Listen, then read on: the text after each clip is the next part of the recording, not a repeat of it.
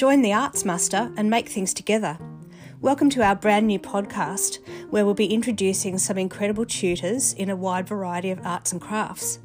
I'm your host, Sam Tanous, and I'm the organiser of Arts Muster. I'm also an artist and a tutor in fibre art techniques, so I'm doubly excited to be recording these interviews. All our guests on this podcast will be part of the new Arts Muster School of Arts and Crafts that opens in October this year. We're hosting our first long weekend of workshops, as well as a makers market in the Blue Mountains of New South Wales. Our workshops offer in-depth tuition over a whole day, or 2 or 3 days depending on your choice. Most classes offer a comprehensive kit of materials, and you will take home some amazing handmade items. Enrolments for all of our workshops are now open online at artsmuster.com.au.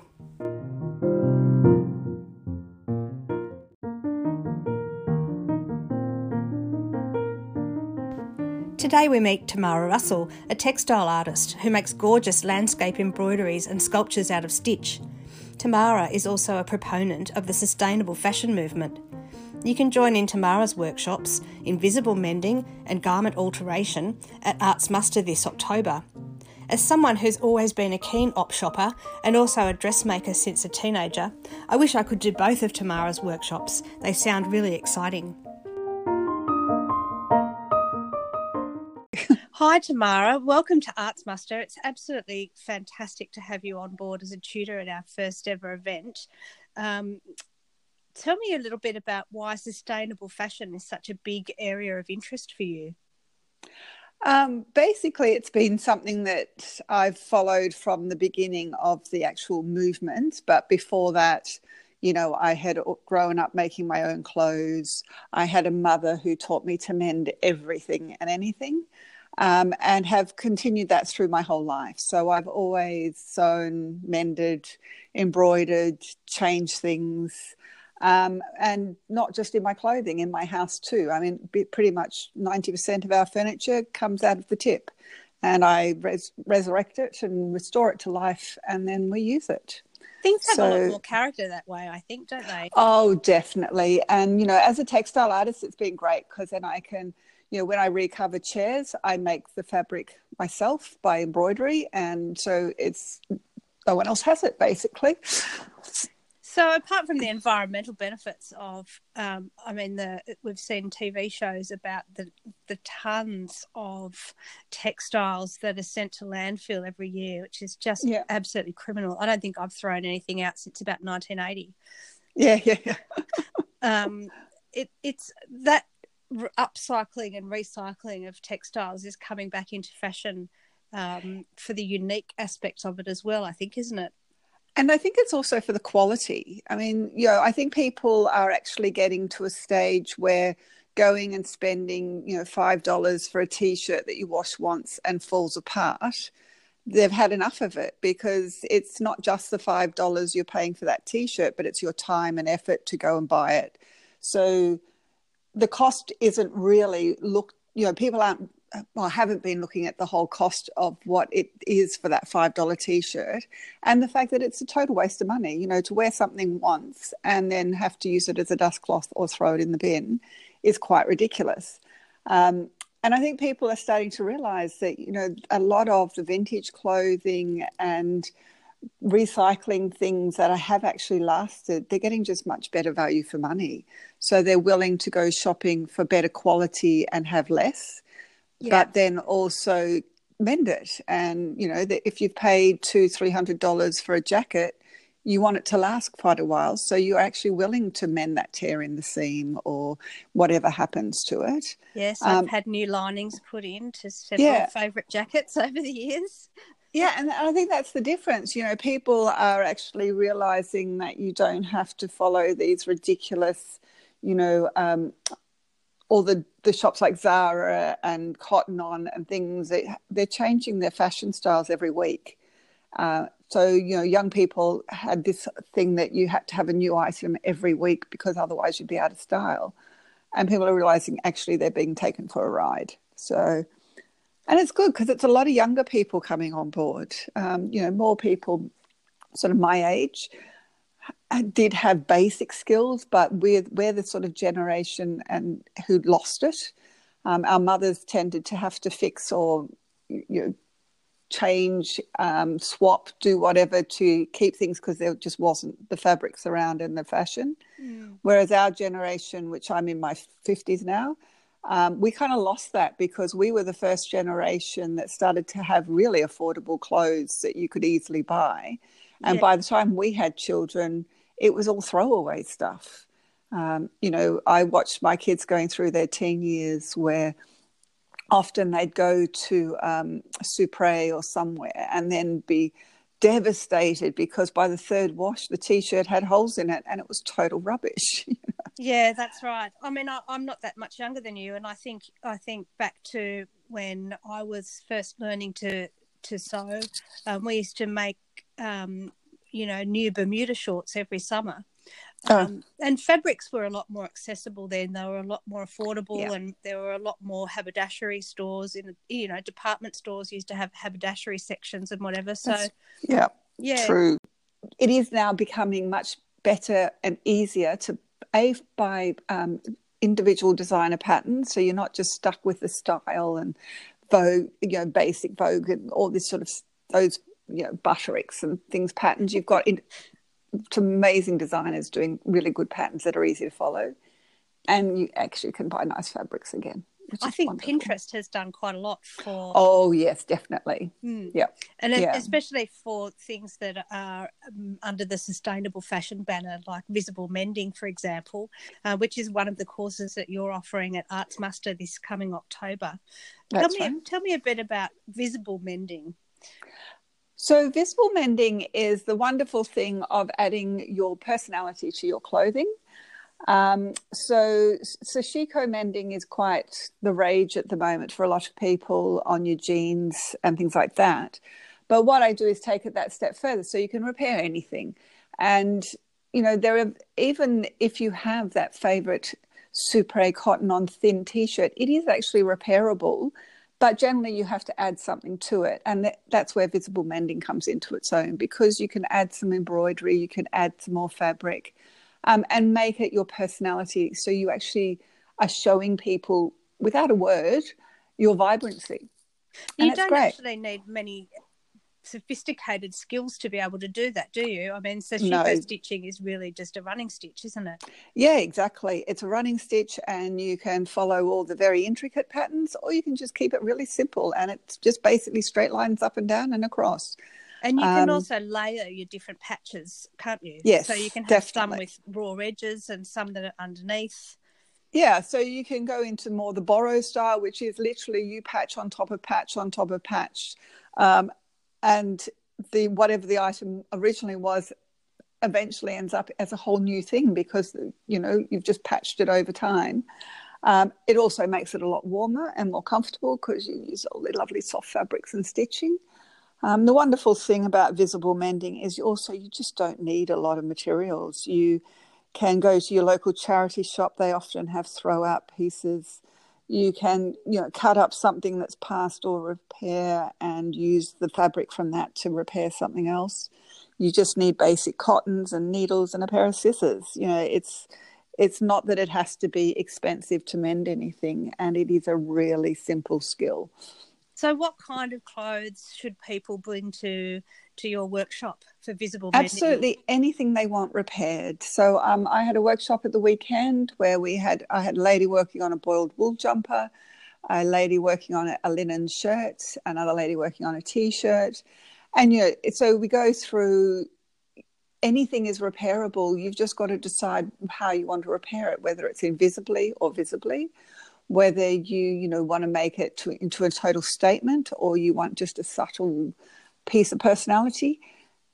It's a wonderful thing because it's just so versatile.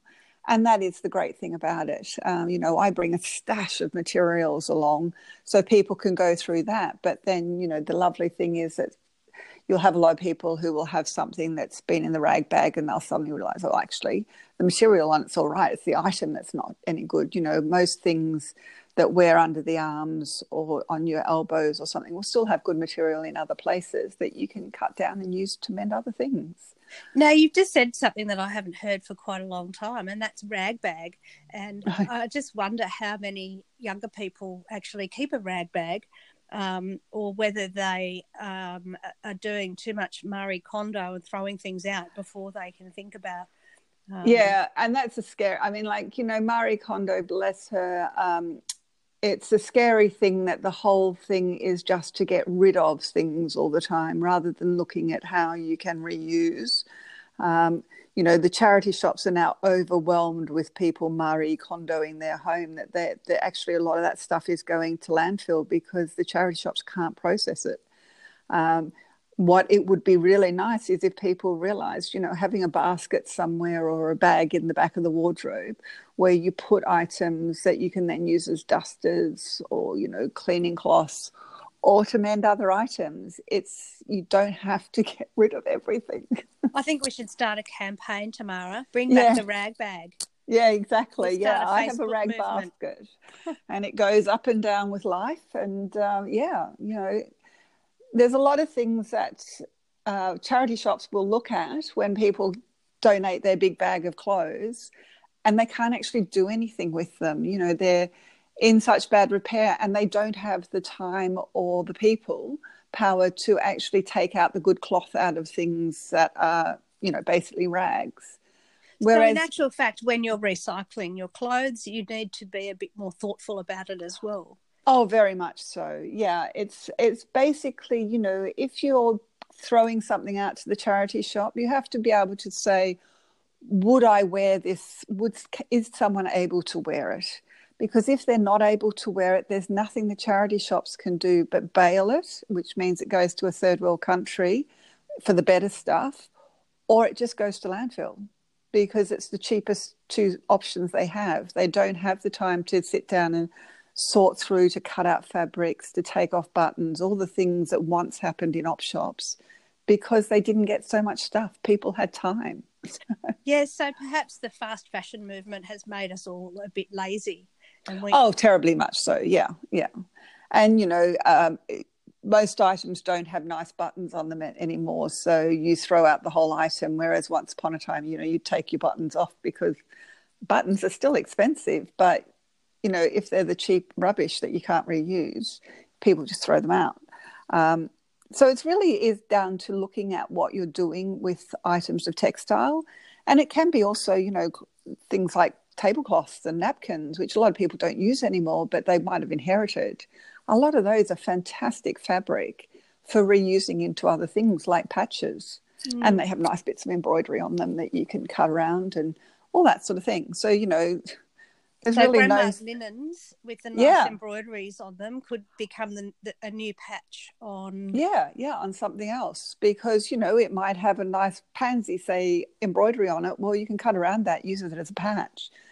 And they're generally really nice old linens, which has been washed and softened, so they're perfect. Yeah, really good quality fabrics. So the other workshop that you're taking for us at Arts Muster is about... altering garments altogether. Tell me a bit more about that.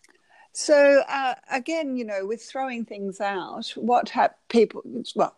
an example where I started getting into reconstructing clothing was I had two of my father's old jumpers, both of which had worn arms, had issues with certain parts of them. So by throwing them in the washing machine, felting them around a bit and then cutting them up, I was able to make myself a really, really nice warm jacket. And so I moved on from there. It's basically pretty much anything you can find good bits of. So, you might have a cardigan and a linen jacket. Well, those two things, you sit there and think, well, they won't go together. But they do brilliantly because you can actually cut them both up to make panels in one or the other, whichever way you want to go, whether you want to keep more a jacket look or whether you want to keep more a cardigan look. You can add embellishments to things like buttons, shells, embroidery, all sorts of things. What if you've outgrown a favourite item of clothing? Outgrowing is one of the main reasons. So, putting in new panels or that, with things that on your arms, often shirts, things like that, you'll wear out your elbows. So you can actually put in new panels. You can turn, 2 jackets into a skirt. There's so many different ways you can play because the material is still good. It's just that the size isn't there, the style's gone out, you don't like the style anymore. It's something you wore when you were 18 and now you're 40 and you really don't do that. Or it can be just restructuring to make, one great jumper out of 2, things like that. Yeah, I think a lot of times fashions from, say, the 40s or 50s were made for different body shapes as well. So, oh, very much so, yeah. And also, each generation we change body shape. My children were never the same body shape as I was. I was never the same body shape as my mother. And a lot of that comes down to, diet and the way we change our lifestyles. So we want to preserve those retro or vintage clothes. Yeah, and often remaking them is one of the ways that you can do it. Your mother's, like beautiful 1940s with a very, very tiny waist and, where they used to wear their pointy cut bras, that shape very few people would fit into now, no matter, what.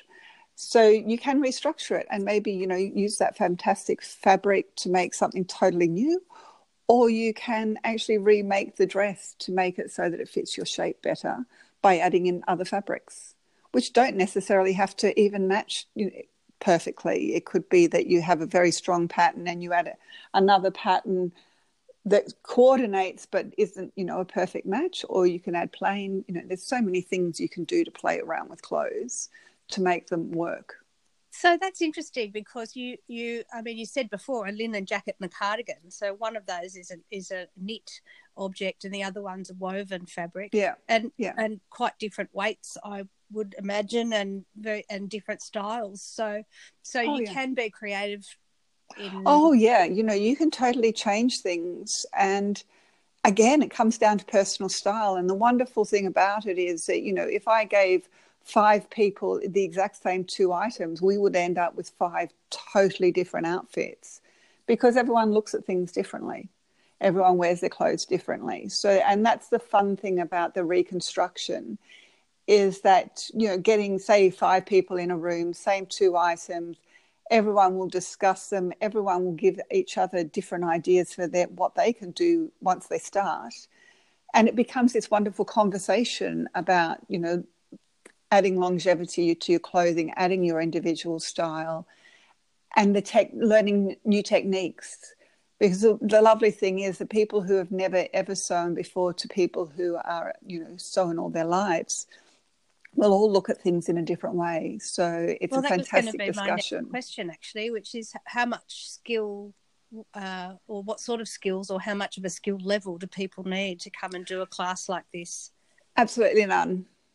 So basically we go through the basics of a machine if someone's never touched a machine before, but we're generally just using a straight stitch and the overlocking stitch on a sewing machine, which are 2 simple things that people can take away knowing how to do and therefore fix so many things. You don't need to buy an overlocker.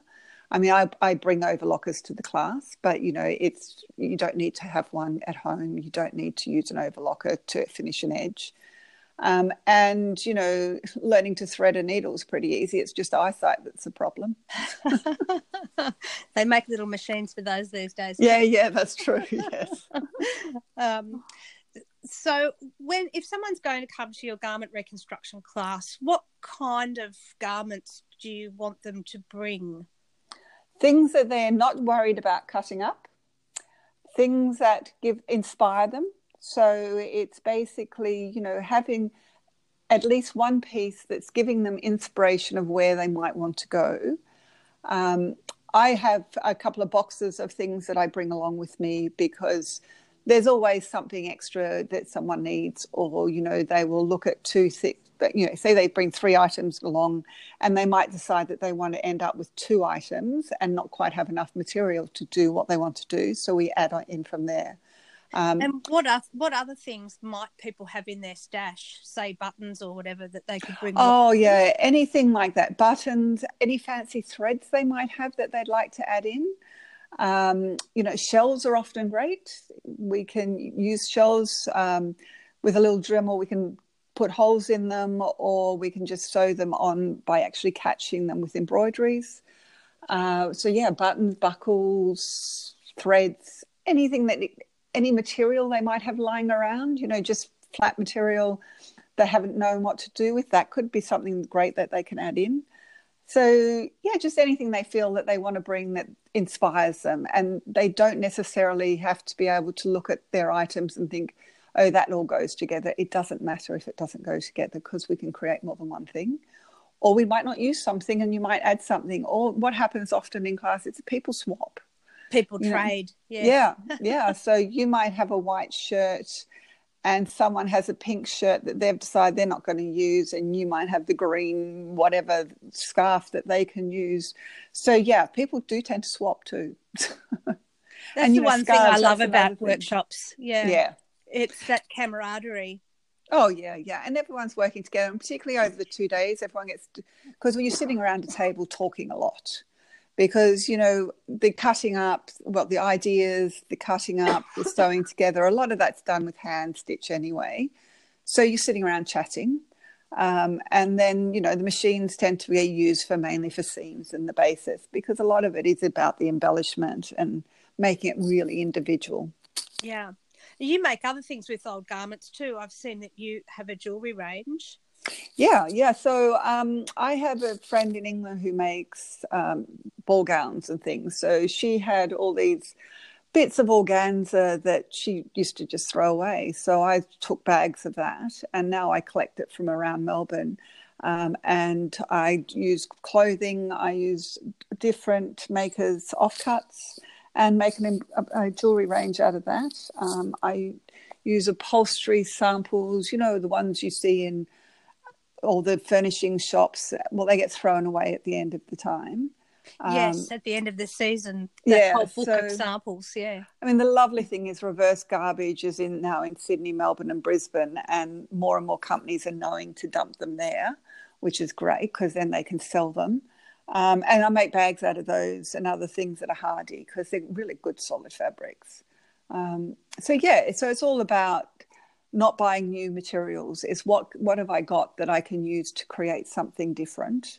And I have a huge stash of old linens from grandmothers and great aunties and goodness knows who, because no one else wanted it, which I'm just starting to make bags and things out of to make kits. So it's, everything can be reused. And as well as your fashion side of your work and the jewellery and bags and what have you, you're also an artist working in stitch. I use machine embroidery and hand embroidery to create wall art. So a lot of it's based on photographs, and some of it is quite photographic, that the photograph is printed onto cloth and then partially embroidered. Others it's fully embroidered, and others are, literally my interpretation. So mainly I do landscapes. Last year I went through a phase of doing a series on the universe, but they're all hand stitched, just different nebulas, because the colours are fantastic and the NASA website is amazing. Yeah. So I create wall art and do that as well, which is sort of my love. And you said mainly your inspiration comes from landscapes. Do you go out in the field to take your own photographs, or? I only use my own. I will say that I use my own photographs for all my work, except for my universe stuff, which were all NASA photographs, because obviously I don't have a camera that good. That's highly specialised gear, but they allow you to use their photographs, which is lovely. They're open commons. So like recently I went out into Central Australia, so I have a load of photographs to interpret.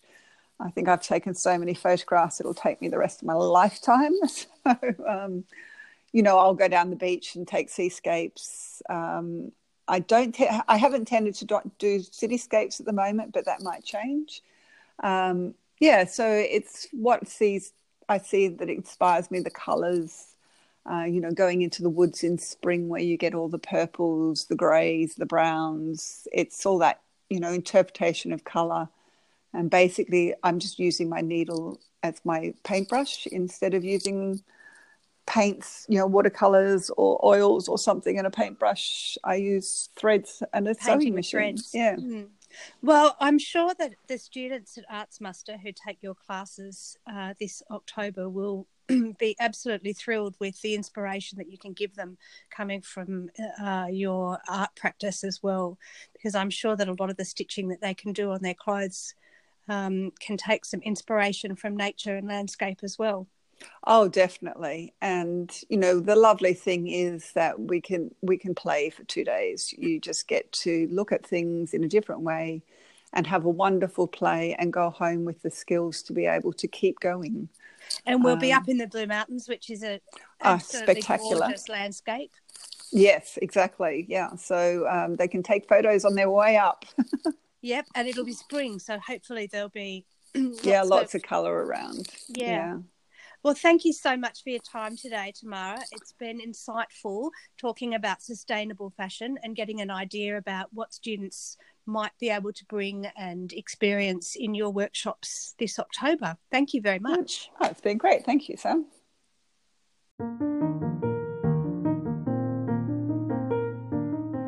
Thanks for spending time with us today.